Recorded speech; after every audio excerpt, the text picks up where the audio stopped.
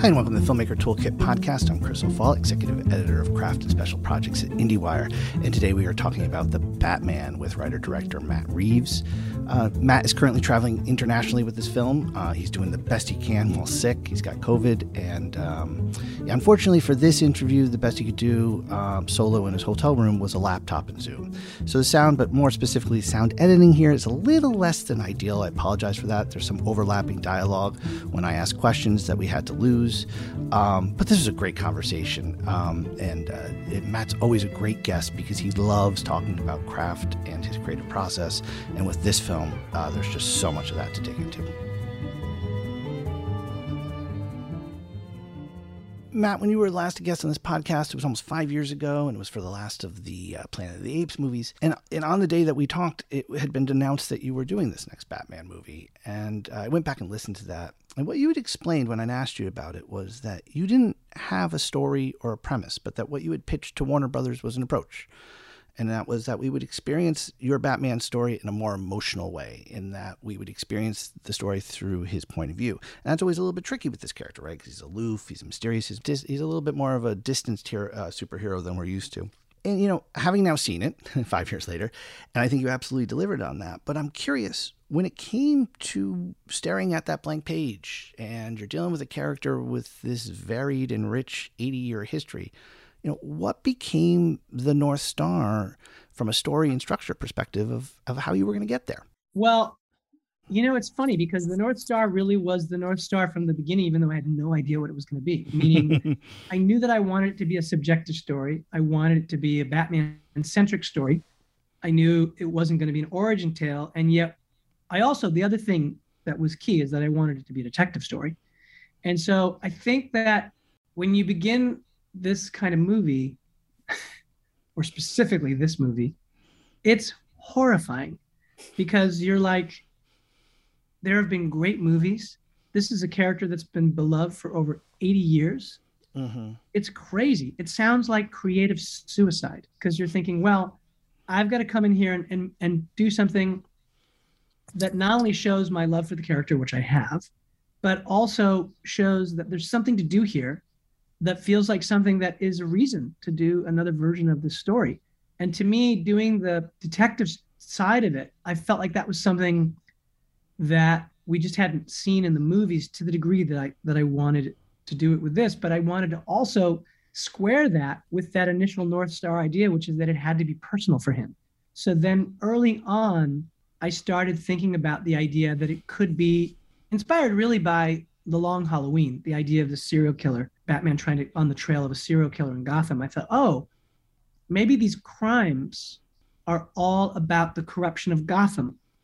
And then the idea from the beginning was always going to be, how can I find a detective story that he's on that eventually becomes so personal that it isn't just a detective story, but it's something that forces him to have an awakening, forces him to change. So those ideas were very early on. And then that was the guiding. Weirdly, if you know that that's what you're looking for, the pieces that you come across and the things that you're inspired by, they all start to align in that. Now, that process took a very long time. I mean, I did a deep dive of reading every comic book I could get my hands on.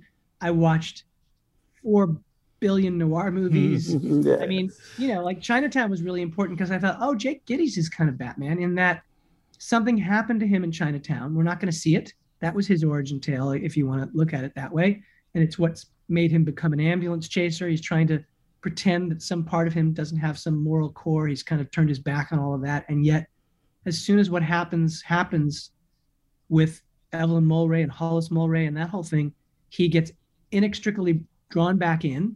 And despite all of his claims of being, sort of morally corrupt and callow, and everyone's sort of saying, you're just a very slick ambulance chaser, he is compelled to try and save Evelyn Mulwray in the end, because that is what happened to him in Chinatown. It brings all that back. So I thought, gosh, if we could do a story that we know as we come in that something's happened to him in the past, because everybody knows that about Batman. And then over the course of the story, he's rocked to his core and it starts becoming really, really personal. That, to me, would allow us to do both those things, to do a detective story and a personal story. So that was the thing. And I just read a lot of stuff and just kept a notebook and just collected details until the story starts to form itself. It's a beautiful piece of screenwriting in that sense that there is the detective story, and there's a little bit of All the President's Men there too, where it's like the layers that was a big inspiration. Yeah, I mean, a lot of 70s films were a big inspiration, like certainly Chinatown, and in certain ways Taxi Driver, which really came by way of year one, because there are references that Frank Miller was referring to in that. But All the President's Men, I don't know, there was a certain point where I thought, oh, well, Gordon and Batman are like Woodward and Bernstein. And the Riddler is like the most demented deep throat of all time. And he's kind of like talking about how high the corruption goes. And some of that was coming from, look, obviously I love All the President's Men. And, I read the book and I was trying to sort of find a way. That's why Gil Colson is named Colson. And that's why Mayor Mitchell is Mitchell. So we got Colson and Mitchell. We've got I wanted to feel like I could just marinate myself in everything that seemed like corruption.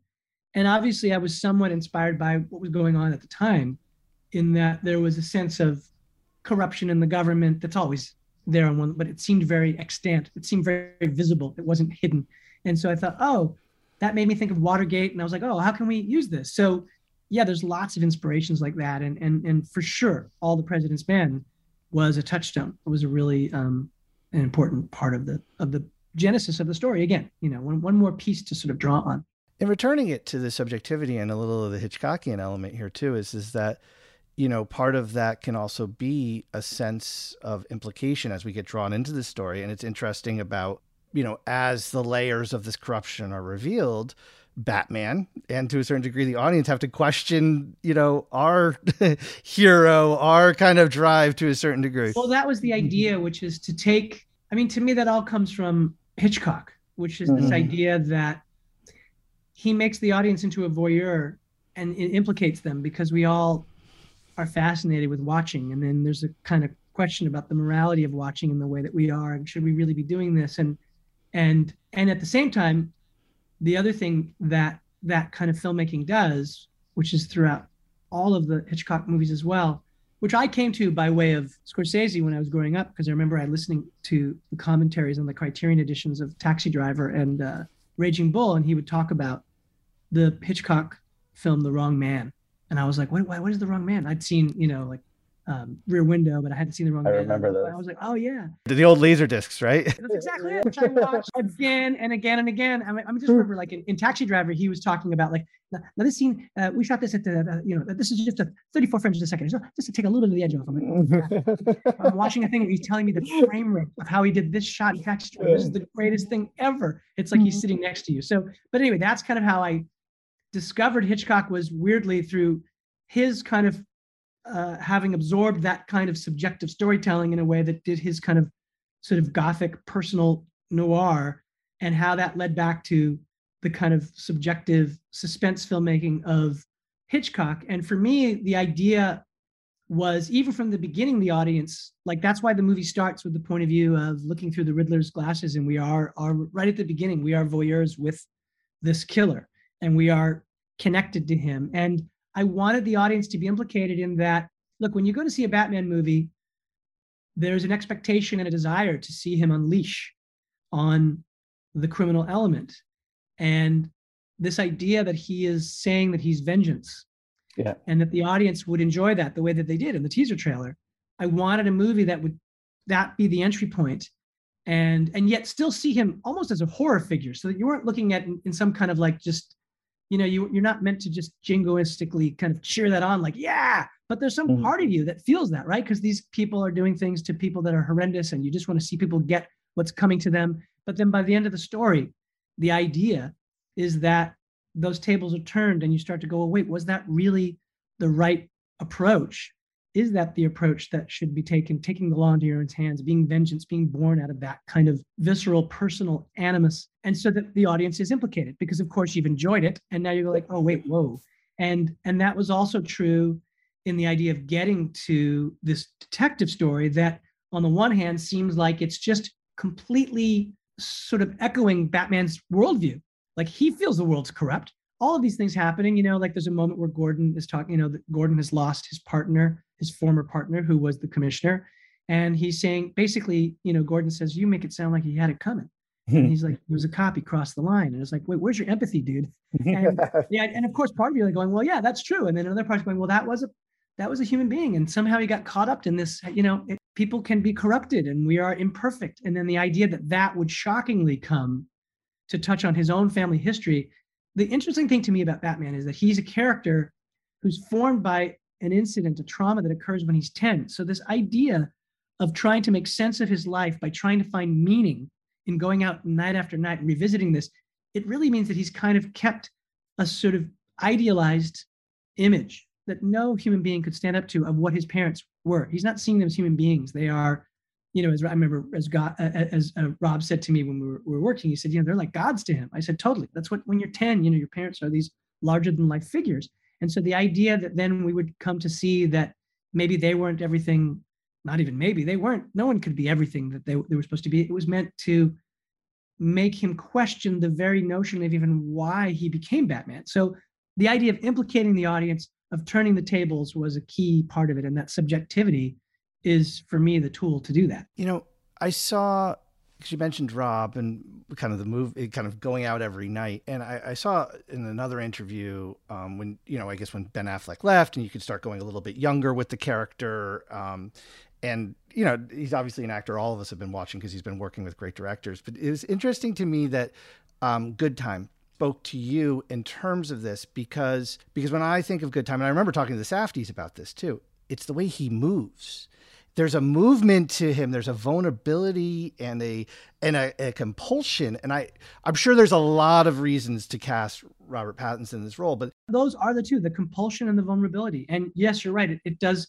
It's funny because I don't know. I felt it instinctually, the movement you're talking about, but now having worked with Rob, he's such an amazing actor because he can access his emotions in a way that makes you think of, a kind of method sort of guy, right? But no, he's not, by the way. That's not, people have these visions of Rob because of the roles he plays that like, oh, so does he walk around all day and he's Batman? I mean, in this case, because he had to be in the suit, he was Batman all day, but like you call cut and then he is Rob.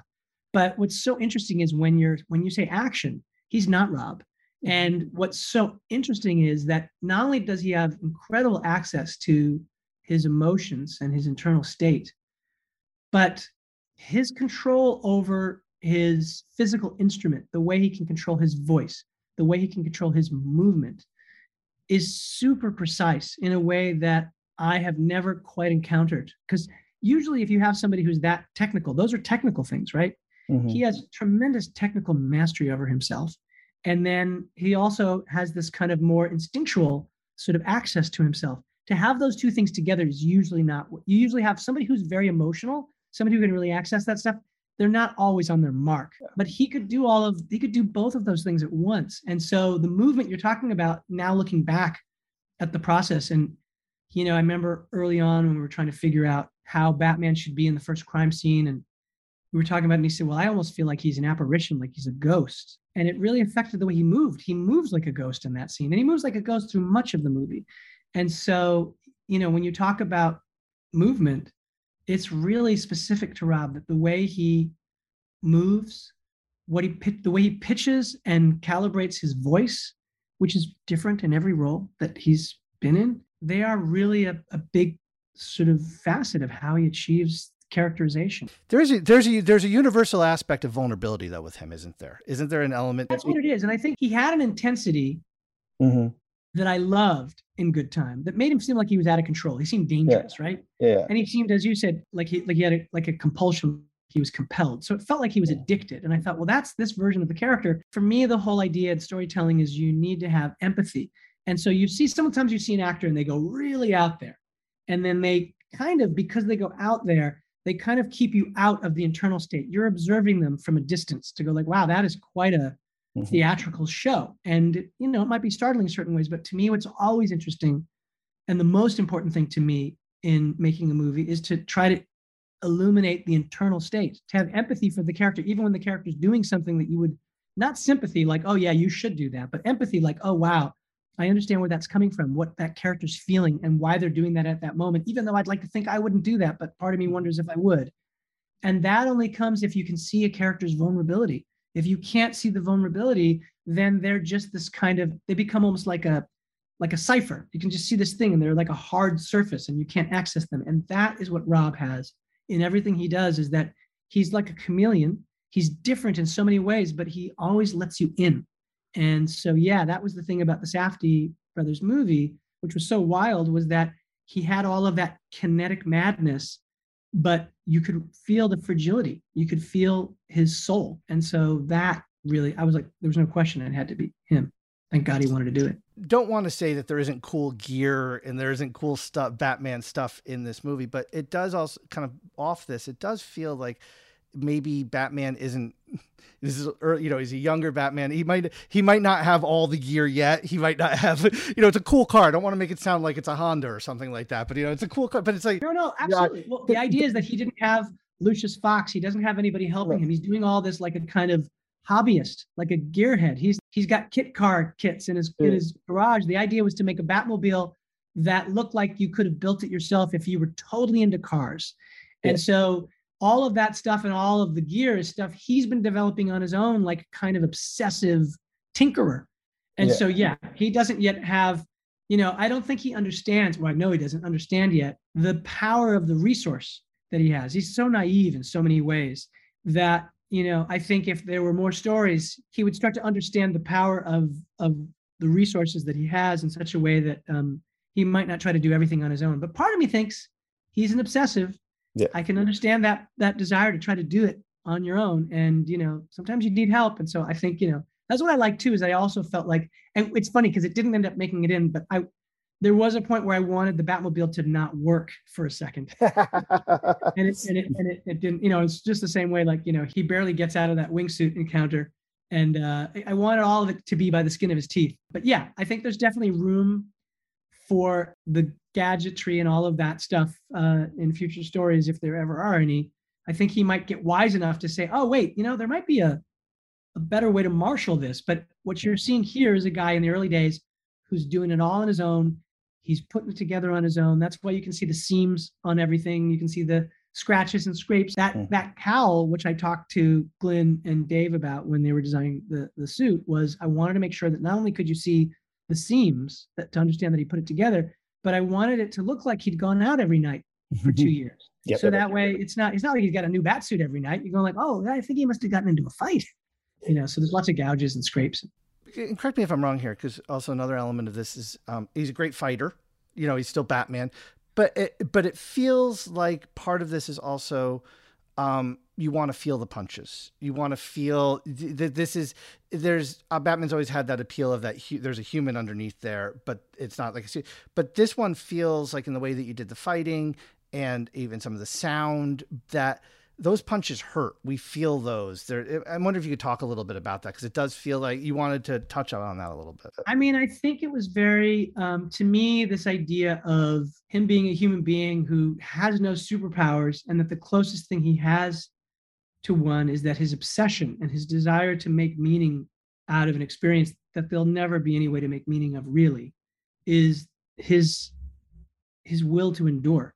And so the idea was, not only would he go out there and rail at his past in the embodiment that he has of the future, like seeing present right in front of him. It's everybody he's fighting he's really trying to exercise that night, but that he's also willing to take whatever comes his way. It's like self-flagellation or something. He's sort of, this is his penance, you know. In that sense, I guess there's kind of like a raging bull aspect to Bruce Wayne, you know, and that he's willing to take it. And I wanted to make sure that you could always feel that not only the punches that he throws, but the ones he receives, so that you feel that this guy is just on this mission that just doesn't make any sense. You know, he's willing to endure it, but that's his strength. His strength is a kind of mad compulsion to take anything. We were talking about the car, and we're always talking a little bit about action here. And I think hopefully, by the way, people listen to this podcast usually after they watch it, because we get into details and stuff, but there's an element here. Everybody's kind of seen that clip of the car going through the fire, which is a nice thing. But the thing is that you don't see until you see the movie, and it's an incredible car chase, is a sense of, even though he's kicking ass in that car and he's chasing Penguin, it's an incredible action scene where you feel mayhem. You feel like a sense of out of control, which is a hard thing, because he's also Batman driving the Batmobile, chasing down a villain. And yet the way that we're going with the tires and the way you're shooting this, it feels out of your, once again, I don't want to make it seem like he's not a superhero here, but it feels like a mayhem and out of control. It's a beautiful sequence, Matt. I wonder if you could talk about how you approach that. Obviously there's the through the fire and the jump, but I mean, even before that. It's interesting because even back to what we were just talking about, the idea of him being willing to take it. I think, look, if I look at his character at a psychological level, for me, the idea is that he wants to make himself totally invulnerable. And that's why he's willing to take anything and throw himself into madness, because he's trying to prove to himself that he's not vulnerable, because as a kid, he was so vulnerable. So he's trying to excise all vulnerability. So he's totally out of control. And I didn't want there to be mastery. I wanted him to be seat of his pants. Like, yes, he's trained himself, and he's obviously trained himself. He's built this car. He obviously can drive. It's got to perform, but he's just on the edge. In that sense, he's got an obsessiveness that's like Popeye Doyle in The French Connection, right? And I wanted the sequence to feel incredibly, and it is for much of it, incredibly practical, meaning that it's not CG. There is CG stuff in it. By the way, one of those things is not jumping through fire. We did jump that car through the fire, but I wanted to feel that kind of visceral chaos. So I wanted the cameras to be mounted. I wanted everything to be a hard mount as much as it could be. You know, we used a Russian arm for some of this. There's some kind of great kinetic stuff when he's weaving through the trucks and you see the Maserati and you see the Batmobile kind of weaving through a couple of somewhat objective shots, but it's mostly totally subjective and totally hard fixed to a vibrating beast of a car driving through just visceral elements, you know, just going through the dirt and the rain and you can just, with the idea being that you're just going to feel like you're sitting on that engine with him, and you just feel like the car could come apart at any minute, and that it's driven by his obsessive kind of compulsion, but it's not, and he's just barely in control. So I think it was really the way that we tried to achieve that was to try to do it the way you would have if you were shooting a movie in that style, because now there's so many, you know, you can do so much with VFX that it allows the camera to be quite free. And I always find that you don't want that freedom, that what you want is you want to shoot it as if everything is done the only way you could do it if you were doing it for real. And so even like in the wingsuit, when he's jumping, my idea for that aesthetically was, I know this is an Alexa LF and these are anamorphic lenses, but like, I think people's visual frame of reference for that experience are these wingsuit GoPros. And so we basically did, you know, an Alexa LF GoPro mount, and we worked hard to figure out that whole thing and how to make that work. And so those angles they're all completely calibrated by the experience of what, if you look at those GoPro videos of these people doing those crazy things, that all comes from that. And the car chase is the same thing. It's like some of it almost feels like a dash cam mount. And certainly the one, you know, I basically went to Rob Alonzo and to Greg and his team and said, I just want to know everywhere we can put a camera and strap it on to the side of this car so that it'll shake, you know, and just be visceral and drive through everything, and the water will get on the lens and do all that kind of stuff. That was kind of very, very important to us. So the foundation of all of it is practical stuff. The drivers are doing the stunts, and obviously some stuff we couldn't do. And so that's where it gets into CG. But even for those things, we shot something that was physical that then became the CG sort of inspiration. So they knew what to draw from lighting wise and texture wise, so that everything felt like you would look like you were right in it. Right. That stuff is always a mix too. Is people say, oh, it's practical or it's CG. It's always the mix. It's always the mix. And when people, because like it's visual effects, people sometimes get offended when they hear directors like you talking about, oh, it's practical. And the reality is, oh no. I mean, it's that grounded. It's that grounded let me just say feeling. Yeah, of course. Here's the thing I want to say. Weta, who I did the Apes films with. Yeah. First of all, I pleaded with Dan Lemon, who did the Apes films with me, to come and be my VFX super for Batman. And I think he's like the best in the world. I think he's incredible. And I don't think that they got enough credit for what they did on those Apes films, to be honest with you. They never wanted to, I mean, honestly, I think that the work that they did in War for the Planet of the Apes, the idea that was not awarded like every award under the sun, that is honestly a high watermark for that kind of stuff. Absolutely. I know it'll probably happen for when they do, you know, the new Avatars or something, because but let me just say that war work is really, really extraordinary. And Dan is the best there is. And so Dan, what he did, and what in that particular sequence, the one we're talking about, that's Weta. That's my Weta group. They're doing that sequence, and it wasn't raining in that scene, and it sure is now. And it wasn't, and there weren't what those trucks are doing. We didn't have those trucks doing those things in reality. You couldn't do those things. So I am not in any way. Oh, that's what I'm saying. It's a mix. Always a mix. It's always that practice. And a practical can give you that grounded feeling that you need as a filmmaker. And then the great VFX people can come in and do that. The VFX, if you shoot something practically and the work isn't good when you're doing the extensions or the additions, it shows because you can see where the real ends and the CG begins. The genius of what Weta did here is they were so rigorous about what they were doing. It's so funny. And I remember this on Apes too. We would shoot something, we would edit it, we put it together, we get all the shots, we'd final them. And then there's some shots that over the time they call them CBB, which means could be better. So you make you make the ones that you think could be better, you put it on the list. And then I have to say, they always get back to them.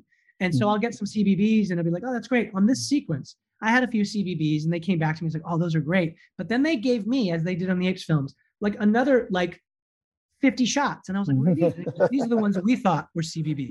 And they went back and they did all of this stuff. They put rain into all these, there's simulations, all the kind of stuff that they did. They're like, well, we realized it was really cool in this one shot. We figured it out. So we went back and redid them all. Like they're just amazing. So yes, there absolutely are. And it is, and if you shoot something practical, that gives you the visual foundation that the artist can draw on to say, oh, okay, this is what this looks like through these lenses in this environment with this kind of stuff. So that then they're using that as the guiding sort of, that becomes the North Star of what this stuff should look like. And they're geniuses because they pulled that off. They're great. I want to talk about your Gotham and how that fits, because that's one of the big things here when you start this world is your Gotham has to reflect this. But there is another aspect. You reunited with Greg Fraser here, do great work. And in between your collaborations, Greg, and he's been on this podcast doing this, he's become the evangelical of stagecraft. And so I am very curious because I think this has become your first time working with the volume technology. And so two-part question here. One is your Gotham, but then also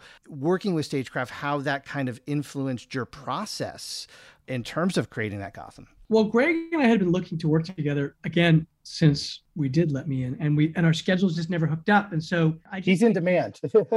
He's in demand. He's just a brilliant cinematographer. He's wonderful. And my experience with him on that movie was so special. And I just really wanted to work with him again. And we kept talking about it. And there were a couple times where it almost came to fruition. It didn't, but then on this one it did. And he always, throughout the process, even when I was doing other stuff and I was doing the Apes movies, he would be telling me about, there's this volume experience and I think you should come take a look at it. And he was sending me footage and showing me stuff. And, because as you said, he's evangelical about it. But here's the thing. One of the reasons I love working with Greg is that I have a very emotional response to light. And Greg is the same. And so light is super important to him. And one of the things that's really hard in a VFX movie is when you're doing blue screen environments, getting the light to be correct in the foreground of what you're shooting for what you're going to later extend. That's next to impossible. And so I wanted to do, the sunset scene in the movie.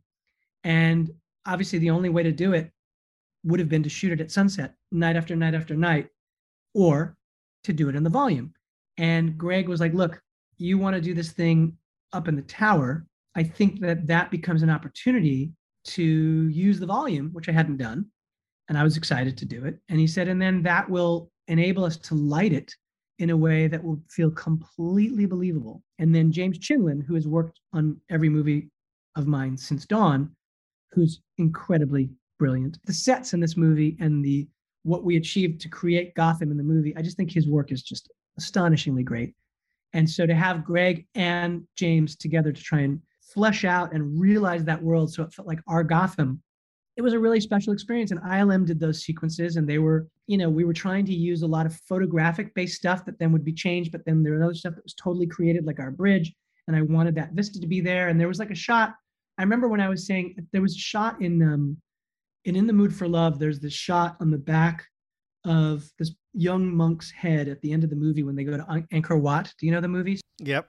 So when Tony Leung is walking through the Angkor Wat ruins to sort of tell his secret into that little hole, there's this beautiful shot of him being watched and you see this head and then you see the space out below. And I thought, God, I said to Greg, I said, here's what I want to do. I said, what I want is a shot of Gotham where it's Batman in the foreground that's soft like that.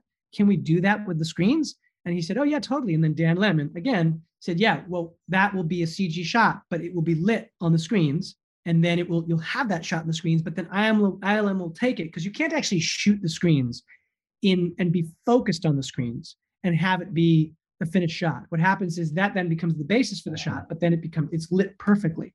So that dream of that shot was one of those, that was part of this whole thing. I was like, wait, can I do that kind of shot? Can we shoot a Gotham that doesn't exist by being out of focus on Batman's head, but focused on the city at sunset? And then can I shoot this whole scene at sunset? And that was what that process was like. I mean, the set was much smaller than it looks. So like, not only can you do environments, but you can actually extend the environment. So James built the set. In reality, it was a small footprint, but he actually built it in 3D in much larger, so that when you're looking back and they're coming off the elevator and Gordon walks when Jeffrey comes across, what you're seeing actually in the background of the rest of that set, it's not there. So it was an extraordinary experience, and I think really special for the actors, because you're not only, to me, the most important thing is that it has that authenticity of light. You just can't create that. All that sort of sunset stuff where you're going like, I remember showing to people who had no idea how we did it, and they're going, wow, you shot that stuff at sunset, huh? I'm like, what would I do that we took us 3 days to shoot that scene, and that's a long dialogue scene, and it's probably, that light probably exists that way for about 15 minutes a night. We would have been in trouble. But it allows you to do things that you otherwise couldn't do, that I think that's the whole idea. You're always trying to create this illusion of reality, of your reality. And so I love that, and it was a really special experience. And it was neat too, because Greg had used it in a very different kind of way. He'd used it on the surfaces of planets where you had, extensions, where the extension itself they had some set extension, but it was a lot of kind of like vistas that were sort of like, like let's say a desert scape or something like that at sort of like a low sun, just before the sun goes down or comes up, or that kind of stuff, or right after twilight.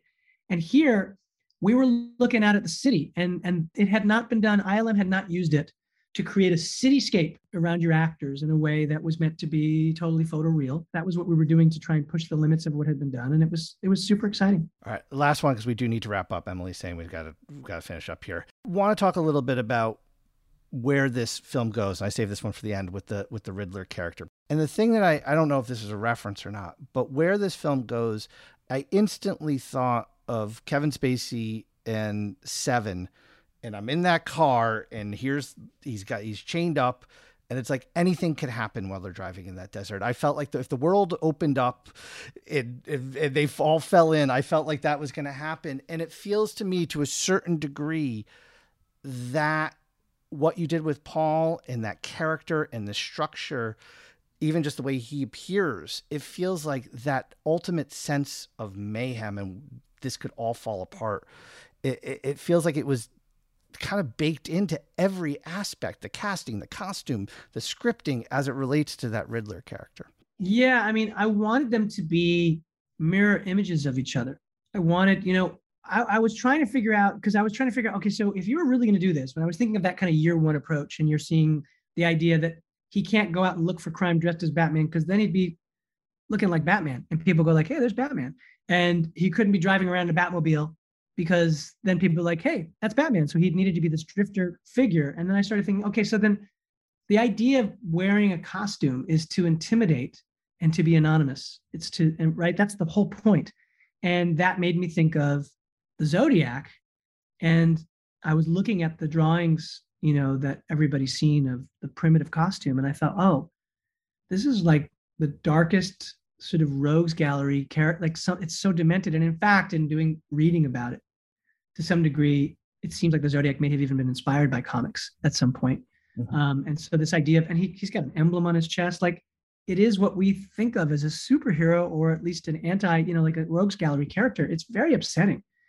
But I thought, wow, that's real. That actually happened. And it was this crude costume. So the idea of having the costume be that crude came from the idea that's actually something that people do and have done. I mean, even the idea of like terrorists and execution hoods and all that kind of stuff, I thought about all that stuff and thought, okay, so what could we do so that this guy who doesn't have Bruce's resources is creating his own costume and going to army surplus, and that is a winter combat mask, and the jacket he's got, he could get all that stuff from an army surplus store. And so he is this interesting mirror image of of Bruce, who has all these resources to build all this and do all this stuff himself. And here's this guy who, on a budget, does the same. And the two of them are haunting echoes of each other in my mind, because they're both working from a place of vengeance. And so this comparison, this kind of inexorable pull to each other that will end up, for me, the sweep of the movie begins with the idea of Batman declaring himself vengeance in a way that the audience, I think, is chilled by, but also enjoys at the beginning. And he erupts into violence. And then at the end, to see that violence that the Riddler-inspired minion, I don't know what you want to call him, but the Riddler-inspired character, when he says, I'm vengeance, that's the idea that Batman Bruce has been resisting the entire film, was this idea that somehow the message he's projecting into the city is the wrong one.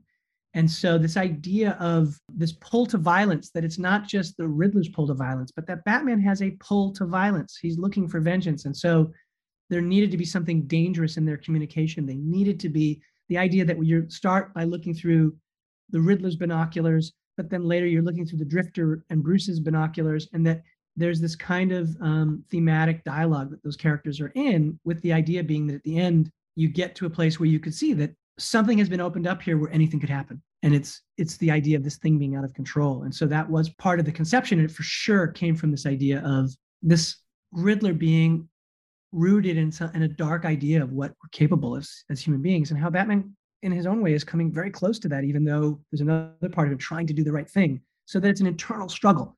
And so I don't know if that answers your question. We could talk about I mean, it's just, and Dano's amazing. The whole thing. He's so great. Yeah, and it's just some of this, the art of casting in this movie is just beautiful. I agree with you. I think our cast is I'm so fortunate that we got all the wonderful actors that we got. They were great. Matt, this is an incredible movie. I honestly have a laundry list of other things. We'd even talk about Michael Giacchino's work here. I mean, I was blown away. And I just congratulations, and I hope you feel better. And thank you for making time on this. My pleasure. Good talking to you. Take care, Matt. Thank you. Yeah, you too.